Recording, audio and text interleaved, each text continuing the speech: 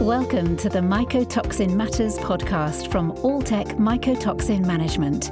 As mycotoxins present an ever-increasing threat to livestock production, join us as we discuss these impacts and potential solutions, sustainable farming, and our vision for a planet of plenty.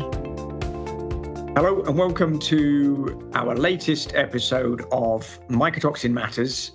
My name's Nick Adams, Global Director for Alltech's Mycotoxin Management team. And today we are going to focus on the European Green Deal with all of the changes that have been taking place in Europe in particular over the past couple of months with the war in Ukraine.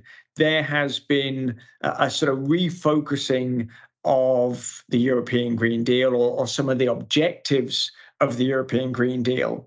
And what we wanted to do today was talk with Kieron Black, who is an independent consultant that's been working in the area of strategy and innovation with a particular interest in sustainability, and with that, the European Green Deal. And Kieron has been working with Alltech now for the last number of years in this capacity.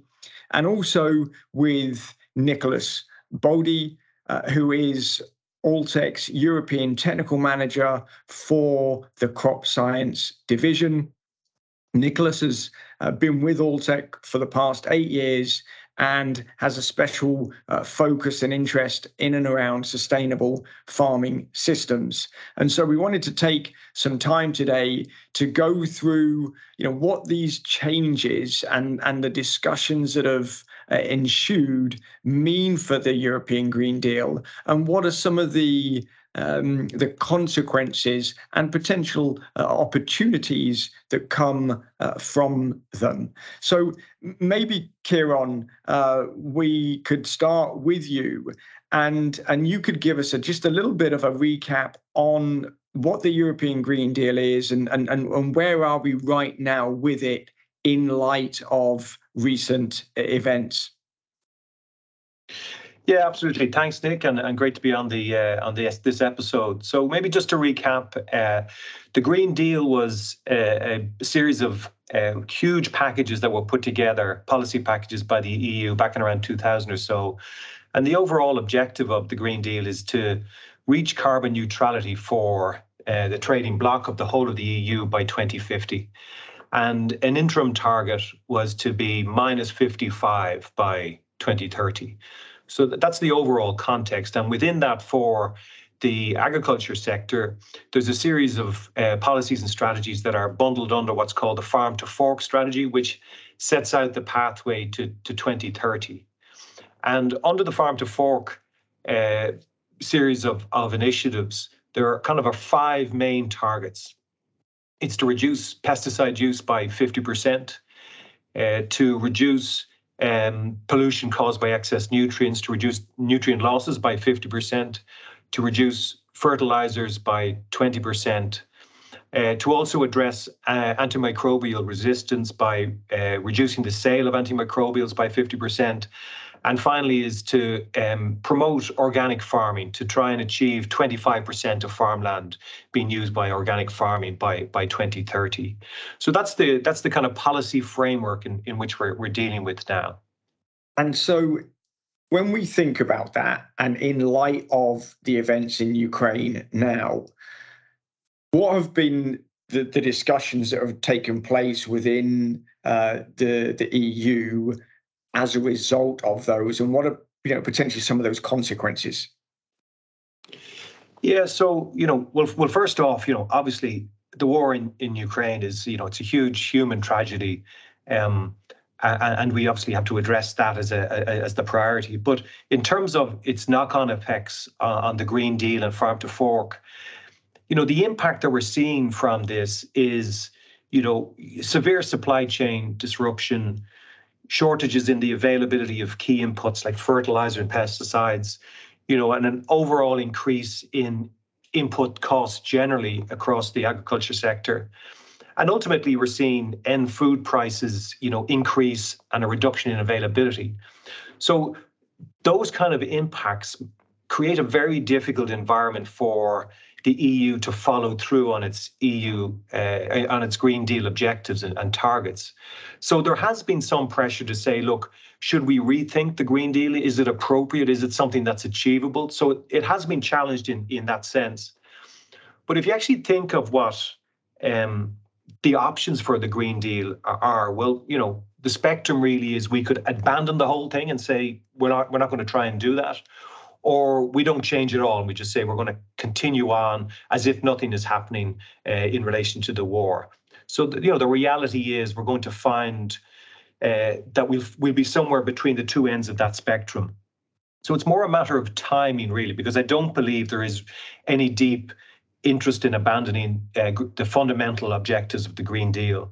And, we've seen recently the IPCC report that reinforced that need for change and to address the climate emergency. So, it's not going away. I think from the political response has been relatively quiet, I think, in relation to agriculture. The one thing that's happened really is there was a proposal to have an announcement on the pesticide rules towards the end of March. That was delayed. And no new date for that. So it's just they've stayed quiet on it, haven't really looked at wholesale changes. But I think it's fair to say that we're still moving in the direction of much more increase in sustainability. It's here to stay.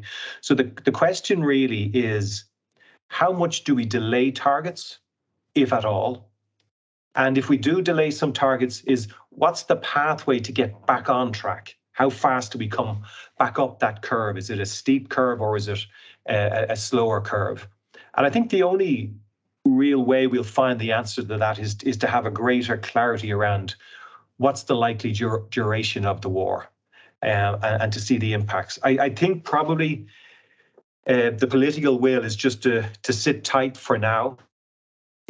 Kieran, it's interesting, those points and this concept of a delay. What is that the consequence of that, in that we talk about the trajectory, and really we're on a very steep trajectory, and what we're saying is a delay is going to make that even steeper. So it's not that we have good options around that, or we don't have a lot of leeway, if you like.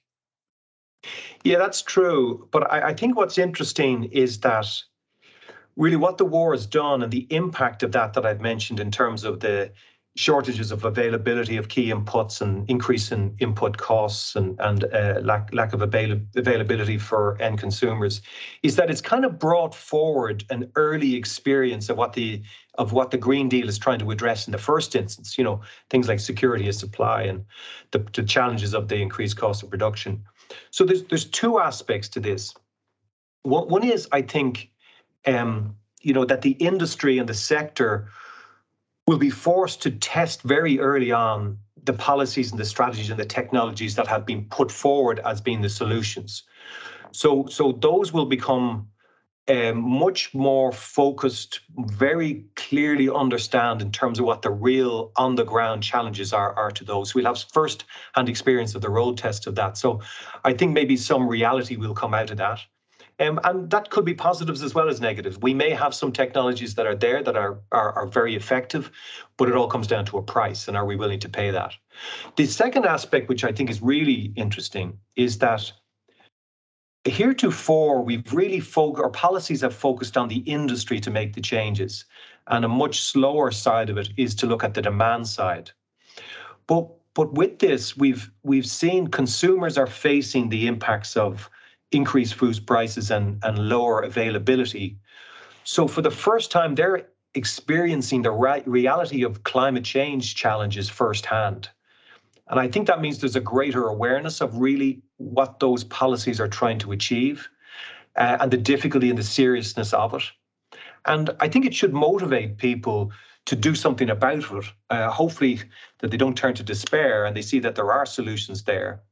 So I think that's a very interesting thing. I think it opens up a slightly broader range of policy initiatives that the Commission can take in order to address this. So if you think of it, to date, it has been either penalise or incentivise the supply side. Obviously, producers and farmers, and hope that consumers would respond to that.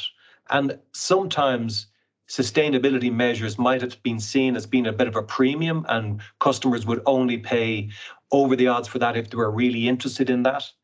If we see this overall price curve jump for consumers, the question really then is, do we let that drop straight back down and try and achieve the really low prices for food that have been criticized in the past for causing many of these problems? Or do we maintain that price and try and shift the awareness and the percentage of wallet that is paid for food? I think that's a new opportunity that the policy hasn't had in the past. So I think the opportunity on the demand side is, with slightly higher food prices that consumers are seeing, can we convince them to continue spending at that level in order to produce food that is more sustainable, greater security of the supply, more resilient, etc. So I think it's quite similar to what we're seeing on the energy side, where governments have stepped in to support households in paying their electricity bills or their energy bills. And consumers are understanding those energy issues much better and seem to be supporting renewables much more strongly. The challenge for the industry, I think, is can we do the same for food and take that opportunity?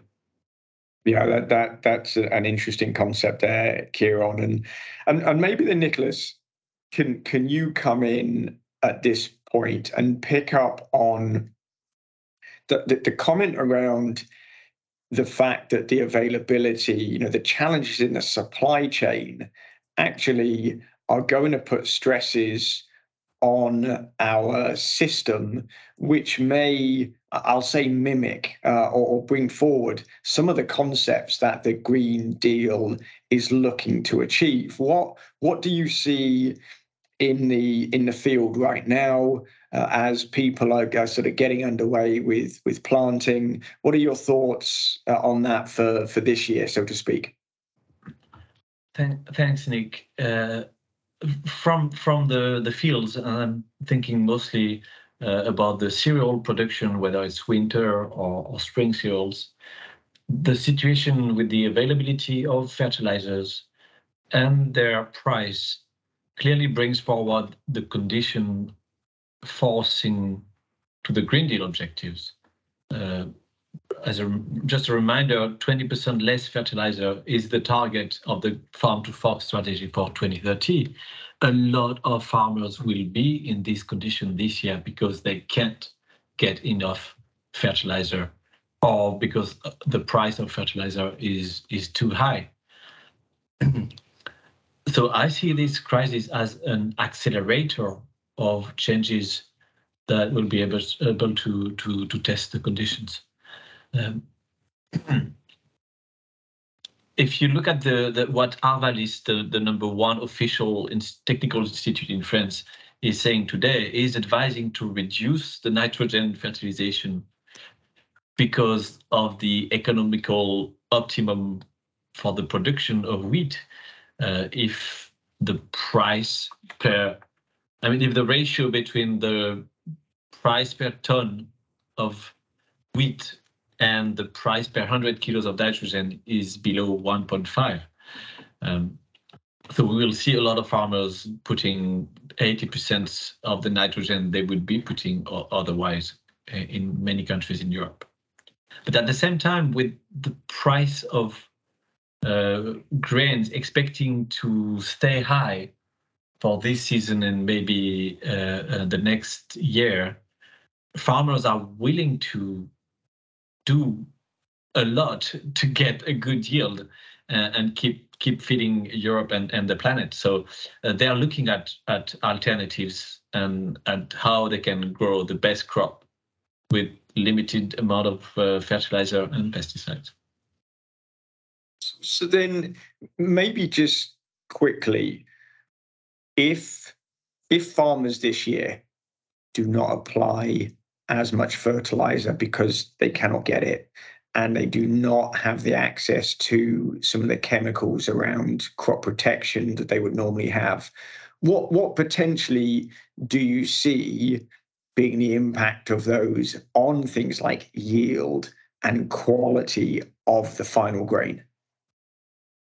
So thanks, Nick. That's an interesting question, because obviously, with not the perfect amount of fertilizer or pesticide, we can expect a crop that will not grow as good as expected, and we obviously will see impact on the overall yield, especially of grains and the spring crops. And we can expect a little bit of decrease in the quality as well. I'm thinking about the protein content for all the farmers that have not been able to have access to enough nitrogen for their last fertilizer spray on the winter wheat, for example. That will clearly have an impact on the nitrogen content at the end.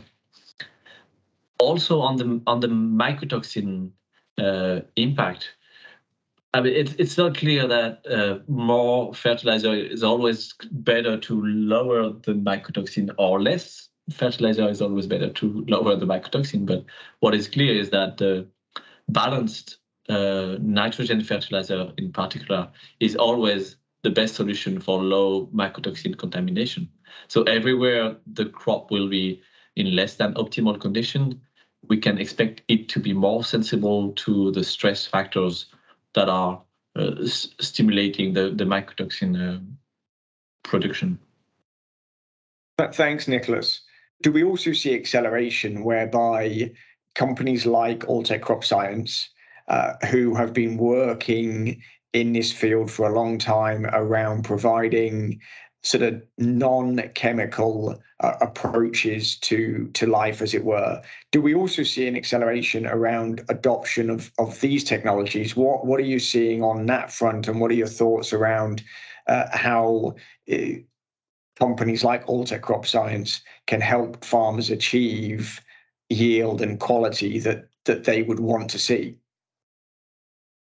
So yes, the crisis is clearly an accelerator for change today, and all the technologies that have been around a little bit and tested already are seeing a big increase in interest and directly in sales.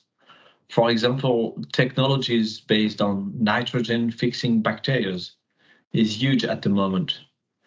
Inoculated into the field, they will continuously absorb nitrogen from the atmosphere and bring it back to the plant as it grows, making it an alternative to mineral nitrogen, and can replace, depending on the technologies in the field, up to 40% of the nitrogen needed by the crop. Many companies with these technologies are expecting 8 to 10-fold increase in sales already this year. That's also connected to the price of mineral fertilizers, making these new technologies a lot more competitive. Regarding the protection aspect of grains, and that has an impact on the mycotoxin level as well. We see the interest for biocontrol solutions, alternatives for fungicide in particular, in order to use the chemicals that are available only at the best moment and only if it's really needed, because there is short supply and they are at an expensive price. Interesting. And I think, what maybe I've taken from the comments that you have both made is that, first of all, the main priority right here, right now, with regards to the war, is the humanitarian crisis, and the sooner everything is stopped, the better for all, and that clearly is the priority.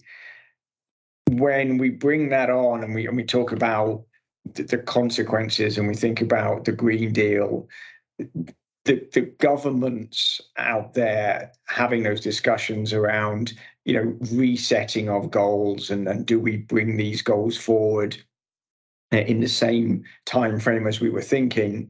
Actually, the commercial reality is such that whether they put the goals and objectives in place, right here, right now, the supply chain is such that there really won't be any choice around things like fertilizer use and pesticide use, because the market will dictate what is available and therefore what rates can be applied. But alongside that, there will be an opportunity for the sort of alternative technologies to be road tested in a far greater way than they would have been had we not seen this crisis. So it's interesting to see how this will play out, particularly for this season. And probably then, one of the things that is going to really be a massive driver is how we deal with the price implications of everything that happens. And clearly, Kieran, you touched on it, and it's been in a lot of the news. As we see affordability becoming more and more difficult, we go back to things like the Arab Spring and the comments around how that really was driven by food prices increasing and the concerns around those sorts of things being a consequence of that. Clearly, how we deal with that affordability question globally at a governmental level will really drive a lot of how this ultimately plays out. So, Kieran, any final thoughts or comments from your point of view? Yeah, Nick, I think if we think about what sustainability is about, what it's doing is it's internalizing the environmental cost. So it's inevitable that cost will rise once we start to bring that in. And we often talk about mitigation and adaptation in relation to climate change. And in a sense, mitigation is paying early, but less in the long run. Whereas adaptation, it's too late almost. So you're paying later, but much more. And the war, as you just described, the war is forcing us to pay early. And so the choice really for businesses now really is to ensure that what we're paying early for becomes more sustainable. So the better business choice is to look for those sustainable choices, look for those new technologies, those new solutions that prepare the way for you to have a much better long-term result out of a crisis like this. Yeah, really, really good comments, Kieran. And Nicholas, maybe the same question to yourself, sort of final thoughts or comments that you'd like listeners to take away. The consequences of this war is a lot of tension right now on the crop that are on the ground or being planted, and this will accelerate the adoption of new technologies because the value of the crop at the end stay high or will even be higher at the end of the season. But for the next future and going towards 2030 goals, we can expect farmers to also adopt new agronomic practices that will favor lower input crops or lower input systems, resistant varieties more and more, and focus on the fertility of their soil and their soil health for the long run.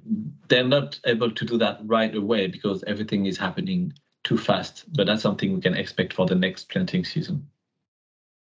Nicholas, thanks very much for those comments, and potentially there's some further material for discussion on episodes of Mycotoxin Matters. Guys, thanks very much for your time and comments today. And should any of our listeners require or be interested in more information around the Alltech crop science technologies, please visit www.alltech.com, and we look forward to hosting you again on further episodes of Mycotoxin Matters in the future. We hope you enjoyed listening today and look forward to you joining us next time on the Mycotoxin Matters podcast. For more information on the topics discussed, please visit knowmycotoxins.com. That's KNOW mycotoxins.com.